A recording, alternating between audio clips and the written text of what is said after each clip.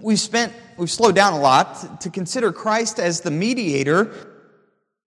The reason we've slowed down so much is because this is not only an important topic for any system of theology to go together. Yeah, there we go. I'm styling.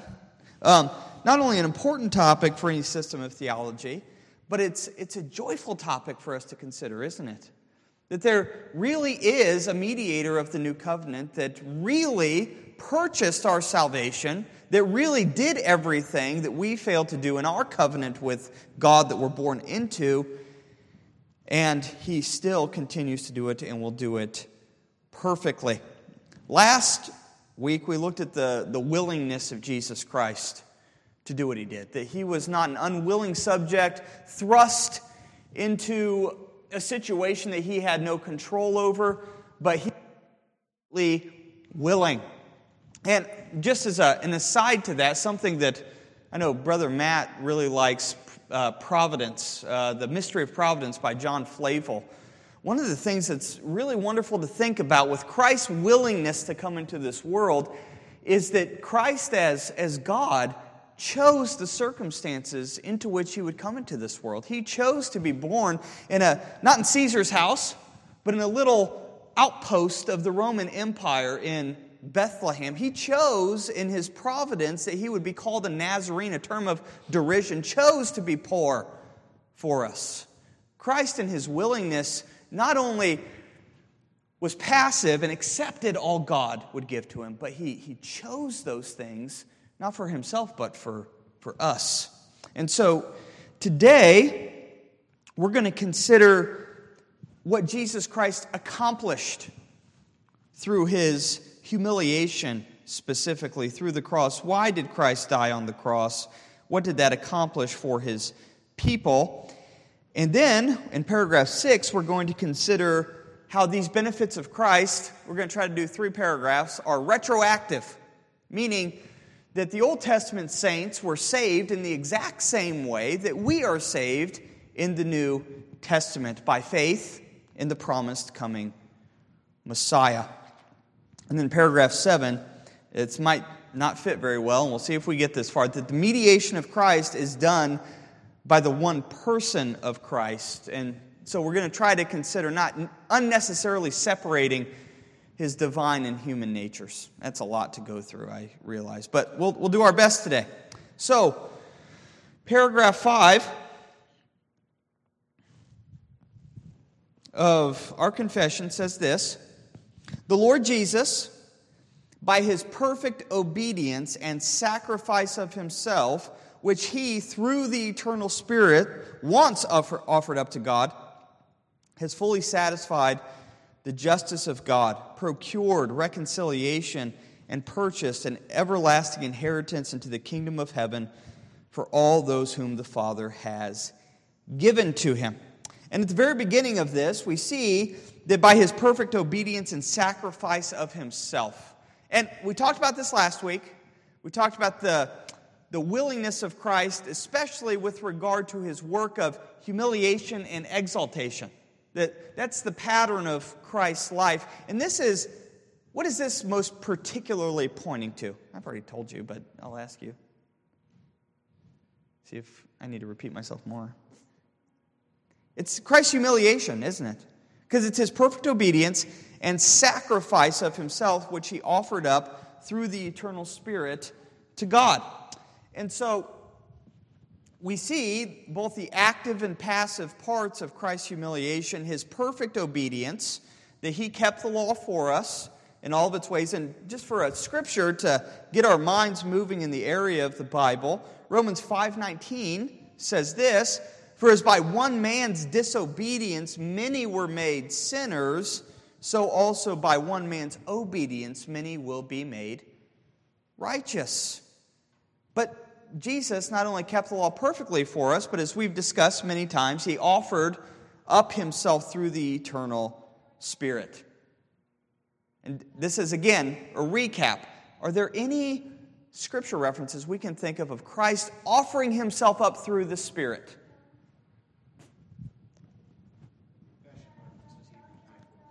It's true, yes. Hebrews 9:14 tells us, "How much more shall the blood of Christ, who through the eternal Spirit offered himself without spot to God, to cleanse your conscience from dead works and to serve the living God." And it's wonderful to think about the things that Jesus Christ has done for us, isn't it? That He truly was actively obedient for us and passively took the curse for us when He was on this earth. But the question that the confession now moves to is how that affects those who have faith in Jesus Christ. What are the benefits that God has given to us? And first, it's pointed Godward that He has fully satisfied the justice of God. Now, as we consider that, we know that in the midst and implied in all of that is that God is a just God. That His moral requirements that He gives to His creation, to His creatures to obey, out of goodness and love, He demands that all of those things are kept by Him. And the breaking of His law is not just a mistake on our part, it's a transgression of who we are made to be. We're made to be not just things existing on a planet that can do good things, separated from a relationship with God. We're created to be creatures and to give glory to God in everything that He does. But we don't do that. And so, in all of our sin, rather than looking at it as just something that is a mistake or a mess up, we have to realize it is an offense against the God who has created us and made us, and more than that, the God who has promised to redeem us. And Jesus has fully satisfied that justice. And I think that we ought to think about that clearly. Not only has He satisfied a substantial amount of God's justice that might make it possible for you to obey a little bit of the law and to make it in yourself, He has absolutely fully satisfied everything that God required in the law for us. Romans 3:25 says this, talking about our Savior Jesus Christ. It says, "Whom God set forth as a propitiation." What does propitiation mean? Satisfaction. Yes. A propitiation by His blood through faith to demonstrate His righteousness, because in His forbearance God passed over sins that were previously committed. Now this is going to be important as we consider the next paragraph, but when we read that sentence, that it demonstrates His righteousness, whose righteousness does Christ's sacrifice represent? I'll read it again. Whom, Christ, God set forth as a propitiation by His blood through faith to demonstrate His righteousness. It's God's, right? It's to demonstrate God's righteousness. And then we have the reason for that given, because in His forbearance, God had passed over the sins that were previously committed. Now that ought to draw our mind back to the Old Testament. It should draw our mind to Noah, who sinned grievously after he got off the boat. It should draw our minds to Abram, who more or less gave his wife over for the king of Egypt to have as he will with her in order that he may not be killed. And we could go on and on through that. It should remind us of even graver sins of Solomon, of Manasseh. And when we read that God forgave these men, if we read it that way, and I think we should, then we have to ask, and by what way did God, who is just, in forbearance, pass over former sins? And it is not by God putting His hands over His eyes, but through the blood of Jesus Christ. That the sins of all the elect through all time were placed on the Son of God, and He paid that. And it demonstrated God's righteousness. That's the important part that we have here. It fully satisfied the justice of God, and that not only means that I don't have to answer to God's legal courtroom, but it means that God is still just. God is still just, and more than that, He's proven Himself to be just. And we continue in verse 26, to demonstrate at the present time His righteousness, that He might be just and the justifier of the one who has faith in Jesus. And this is a radical concept. Because without a perfect mediator satisfying the justice of God, if we think about our sins being forgiven, we have to go back to the proverb that says it's an abomination to God to justify the sinner and to condemn the righteous. But that's exactly what we have happening on the cross. A willing participant condemned that God might justify the righteous. He is just and the justifier of the one who has faith in Jesus. Now, this is the theme of the Bible, that God's justice would be satisfied through the Savior. What other texts come to mind as we think of that?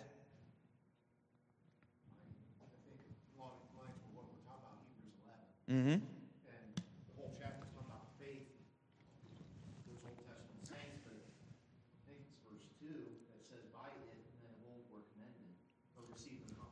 Yeah, oh yes. Yes, and we're getting ahead of ourselves maybe a little with the Old Testament aspect, which is okay. But what's helpful for me is just some verses that have that same language of propitiation, okay? So Hebrews 2:17 says, therefore, in all things, He had to be made like His brethren. Why? That He might be a merciful and faithful high priest in things pertaining to God, to make propitiation for the sins of the people. Okay? He's merciful and he makes propitiation for our sins. 1 John 4:10, in this is love. We know this verse, don't we?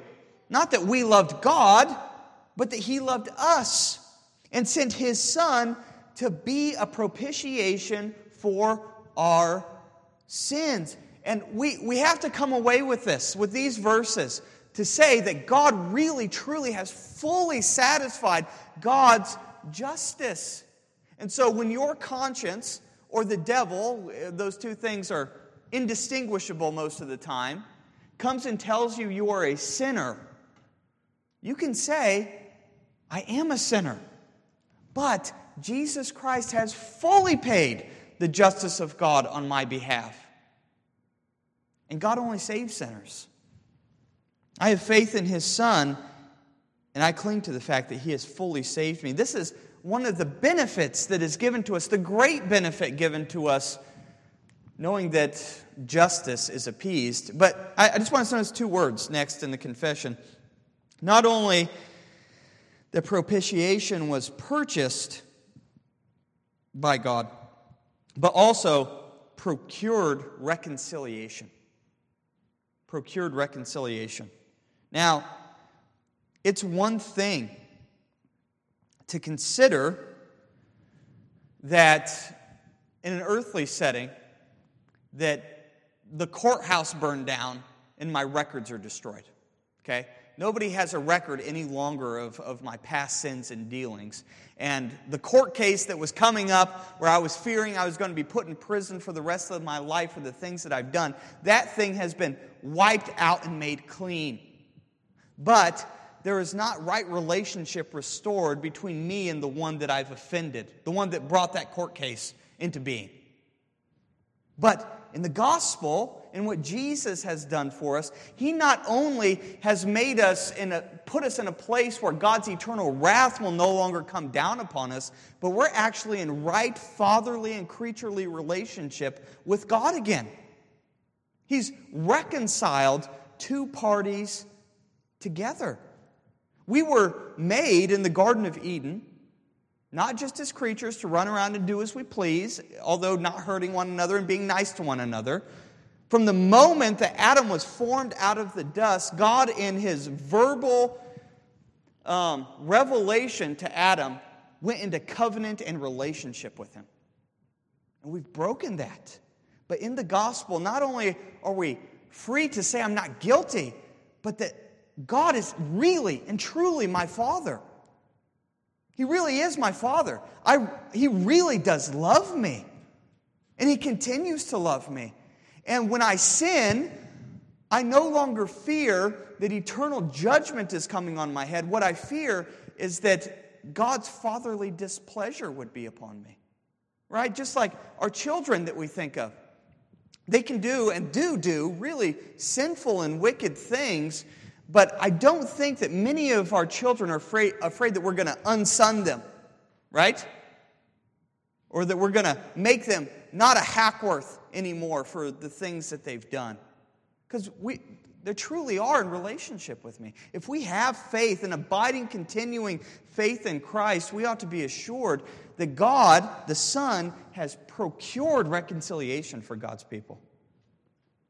Any thoughts? Questions? Any texts that come to mind? That we've reconciled to God. A relationship has been restored that we have broken through our sin. Oh, there we go. That's my first one. Get it, Joe? Oh, it's okay. I'll read it. 2 Corinthians 5:18. Now all things are of God. Notice, who has reconciled us to Himself through Jesus Christ. And what's the next part? Has given us the ministry of reconciliation. Isn't that an amazing thing to say? I'll finish reading verse 19. That is, that God was in Christ, reconciling the world to Himself, not imputing their trespasses to them, and has committed to us the word of reconciliation. This is the gospel, right? Me and Brother Caleb and Scott and several of us, I think, were talking about this several weeks ago. That the word that we preach, the gospel that we preach, is one of being reconciled to a Father and not merely forgiven of sin. Okay? We have the word of reconciliation that we preach, that you are not in right relationship with the God who made you, but the gospel puts you back into right relationship again. It's much like the prodigal son, where the father sees his son coming, and the father picks up his robe and runs after him and accepts him back again. What other verses can we think of? There you go. Go ahead, brother. And you who were once alienated and hostile of mind, doing evil deeds, 22. He is now reconciled in His body of flesh by His death, in order to present you holy and blameless and above reproach before Him. Amen. Amen. Notice, He has reconciled. Jesus has done it all in the body of His flesh through death to present you holy, blameless, and above reproach in His sight.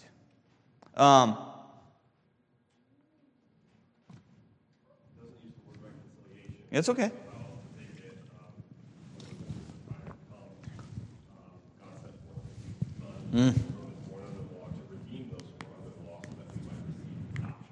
Amen. Adoption. What a wonderful thing we'll be considering in a few weeks. We're truly adopted into God's family, brother. Romans 5:10. What does it say? While we were enemies, we were reconciled by the death of His Son. Much more, now that we are reconciled, shall we be saved by His name. Amen. Amen.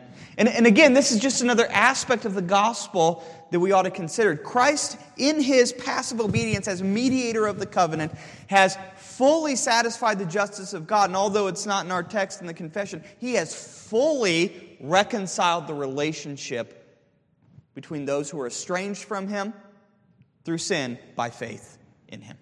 Okay? And not only that, this sacrifice has purchased for us an eternal inheritance. We see that. It's purchased an everlasting inheritance in the kingdom of heaven for all those whom the Father has given Him. For all those whom the Father has given Him. And as we come here, what our minds are drawn to once again, and I don't think can be drawn to too much, is that we really truly are in union with Christ. We're one with Him. That just as Christ is reconciled to the Father, right, through sin, He had a turning away briefly of the Father's eyes from Him, but He is fully reconciled, so we are fully reconciled in Jesus Christ. And He, as the Son, rightly has an inheritance that God has promised to give to Him. But we share in that inheritance. Now, in the Old Testament, this inheritance was pictured in types and shadows, especially in the kingdom of Israel or the people of Israel, that they would inherit a land.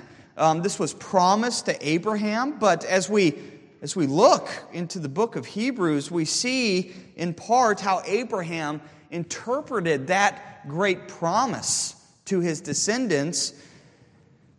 We see in verse 8, by faith Abraham obeyed when he called out to go to a place that he was going to receive as an inheritance, and he went out not knowing where he was going. By faith he went to live in the land of promise as in a foreign land, living in tents with Isaac and Jacob, heirs with him of the same promise, for he was looking forward to a city that has foundations, whose designer and builder is God. Right? He was looking to a heavenly, eternal inheritance that was pictured in that land promise. So, where do we see that Christ has purchased for us this eternal inheritance? No, I can't think exactly where it is, but it talks about being taken out of the kingdom of darkness and placed into the kingdom of the Son. Colossians 1, yes, yeah, we're taken out of the kingdom of darkness and put into the kingdom of His dear Son. What other language of inheritance can we think of? Ms. Heather? 1 Peter 1, yes. Our inheritance that doesn't fade away, is that what we're looking for? Okay, yeah.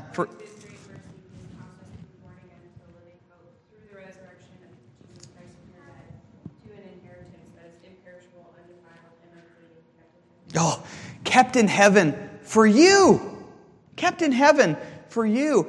And it's just wonderful for me to think about this. That Jesus Christ, when He was on earth and He was preaching to His apostles before He would leave, He looked at them in John 14 and says, I'm going to prepare a place for you. And if I go to prepare a place for you, I'm paraphrasing now, I most surely am going to come and receive you to myself. Right? That in the preparation of the eternal inheritance, it not just reveals a thing that we're going to have, it reveals the heart of the Father, the heart of the Son, and the heart of the Spirit to prepare it for us, to keep it for us, and to bring us into it on that last day. This is really good news. Because here, the church, it seems like we don't have any inheritance often. Anything that we gain even, it fades away.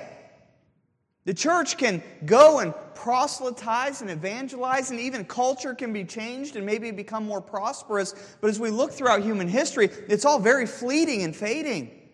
But there is an eternal inheritance that's going to be given to us. And the good news, brothers and sisters, is you don't have to earn it. You don't have to keep the covenant as Israel did in order to get that inheritance and to keep it. That physical earthly inheritance. But Jesus, as the new Israel, has done everything for us. And we will receive everything that He has given. Hebrews 9:15. And for this reason, He is the mediator of a new covenant by means of death for the redemption of the transgressions under the first covenant, that those who are called may receive the promise of eternal inheritance. And we'll continue moving. But we ought to see that those three benefits are really strongly highlighted, and we ought to have those in our minds, that we can be assured that we have nothing to pay of our sins before God. He really does not take account of our sins anymore. He doesn't mark our iniquities. Therefore, we can stand before Him. He truly has reconciled us. We truly are in right relationship. And He promises eternal kingdom, that we will be with Him forever and enjoy that reconciliation forever. Okay? So, I want us to consider just secondly and briefly, there's a retroactive nature to this. And Brother Joey has brought this up already from Hebrews chapter 11. That although the price of redemption was not actually paid by Christ till after His incarnation, yet the virtue, efficacy, and benefit thereof were communicated to the elect in all ages successively from the beginning of the world. We are not going to make it through paragraph 7. But we should see that the atonement of Jesus Christ took place in history. That when we consider God and who He has chosen to make a world that has time that not as the pagans would imagine was circular or cyclical, but linear. And that God had prescribed that a certain period of time, a certain day in the calendar that God had made, that Jesus Christ would come into history and pay the price for the sins of God's people. Okay? But we shouldn't so narrow that as to think that after the cross, that is the only time when people had faith in Christ and had their sins forgiven, reconciliation to the Father, and all of those things. Okay? It took place in time, as Brother Matt's already quoted, when the fullness of time had come, right? God sent forth His Son, born of a woman born under the law, that He might save those who are under the law. And so, what we have to see is, it's through Christ's crucifixion and resurrection and life that through that, all of that virtue and efficacy was communicated to the elect in all ages. Now, how do we know that? How do we know that the people in the Old Testament weren't saved by works or a mixture of grace and works, that they were saved by faith in Jesus, that they were saved by faith alone? That's right. That's right. Abraham believed God and it was counted to him as righteousness. We see in Adam and Eve, don't we? That there's a promise given. Just as, we've already said, God formed Adam out of the ground and immediately entered into covenant with him. When Adam broke the law, He immediately entered into a covenant of grace with him. Okay? And gave him a promise of a coming seed. And more than that, He slayed an animal in the garden and covered Adam and Eve, symbolizing covering their sins. Okay? They were to have faith in that coming one. Abraham believed God and it was counted to him as righteousness. Noah was said to be a man of righteousness, but Hebrews 11 again gives us the apostolic perfect interpretation of this, and it tells us that even Noah was saved by faith alone. We see here in verse 7, by faith Noah, being warned by God concerning events yet unseen, in reverent fear, constructed an ark for the saving of his household. By this he condemned the world and became an heir of the righteousness that comes by faith. Comes by faith. And we know that ark moment, Peter even tells us, was a type of baptism. It's a type of baptism. It looked forward to Jesus Christ. We see this in Abraham. We also see it clearly in David, don't we? David's the one who wrote Psalm 32.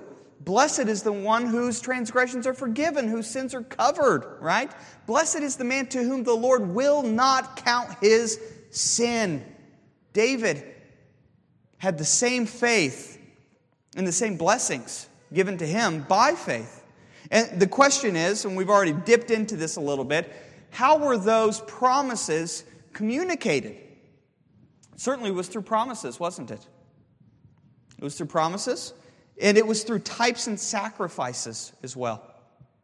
Okay? So, the type of baptism, of world judgment in Noah, but also the saving of his household, right? This is a type that pointed forward to Christ. We could think of many types of this nature. It would take us probably all day. I want to at least get through this paragraph, though. Sacrifices. So, in the Old Testament, when they would bring a bull or a goat to the altar and they would be sacrificed, they'd lay their hands upon it, and it would be sacrificed, the priest would pronounce forgiveness of sins in that way. Now, we can look in that in two different ways, but what we should see is that that sacrifice was a promise of God that God was going to send a true Lamb of God into the world to take away the sins of the world. Okay? That was a promise through that sacrifice. The old school guys would say that the sacrifices of the Old Covenant were sacraments. Okay? That they looked upon those things as visible words given, and they believed them. Not that the bull or the goat and its blood took away any sin, because Hebrews tells us that's impossible. But it looked forward to Christ, the true Lamb of God that would take away the sin of the world. And by faith, knowing that God would provide that, they were saved. Now, they didn't necessarily know exactly how that would look, but they knew God's promises. And they believed God's promises, even as shadowy as they might have been.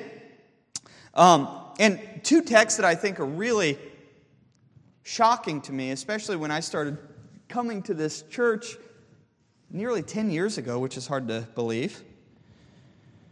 Galatians 3:8. I mean, this text, I remember reading it one day. I was working at the city mission, and it was just one of those texts, like I never read the words of this text or something. I scanned over it somehow. But speaking about what God told Abraham in Genesis 12, Galatians 3:8 says, "And the Scripture, foreseeing that God would justify the Gentiles by faith, preached the gospel to Abraham beforehand, saying, 'In you all the nations shall be blessed.'" God preached the gospel to Abraham in that promise.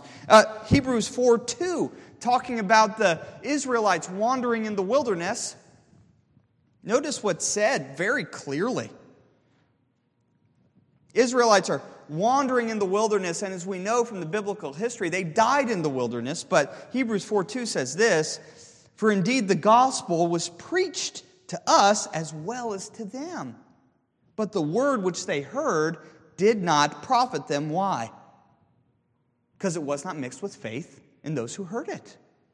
Okay? The consistent witness of the New and Old Testament is that the saints of the Old Covenant were saved by faith, and faith alone in Jesus Christ, just as we are today. I think I'm going to stop there, and we'll try to get through paragraphs 7 through 9 next week. Do you have any questions or thoughts, brother? Comment, just you mentioned the sacrifices, and with Abraham it was personal, with the Lord coming through it and doing the sacrifice, was consuming it himself and putting the promise on his own head. So Yes, yeah. Yeah, amen.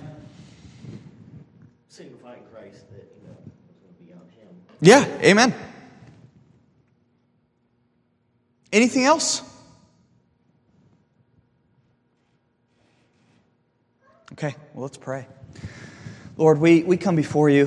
Man, what wonderful promises to people like us, God. And I'm more ashamed, Lord, that I forget these things. And when I remember them, I don't relish in them like I should relish in them, God. I pray that the doctrines that we learn, hopefully by your grace learn in this study, will lead us to love you more, Lord, and to know you better.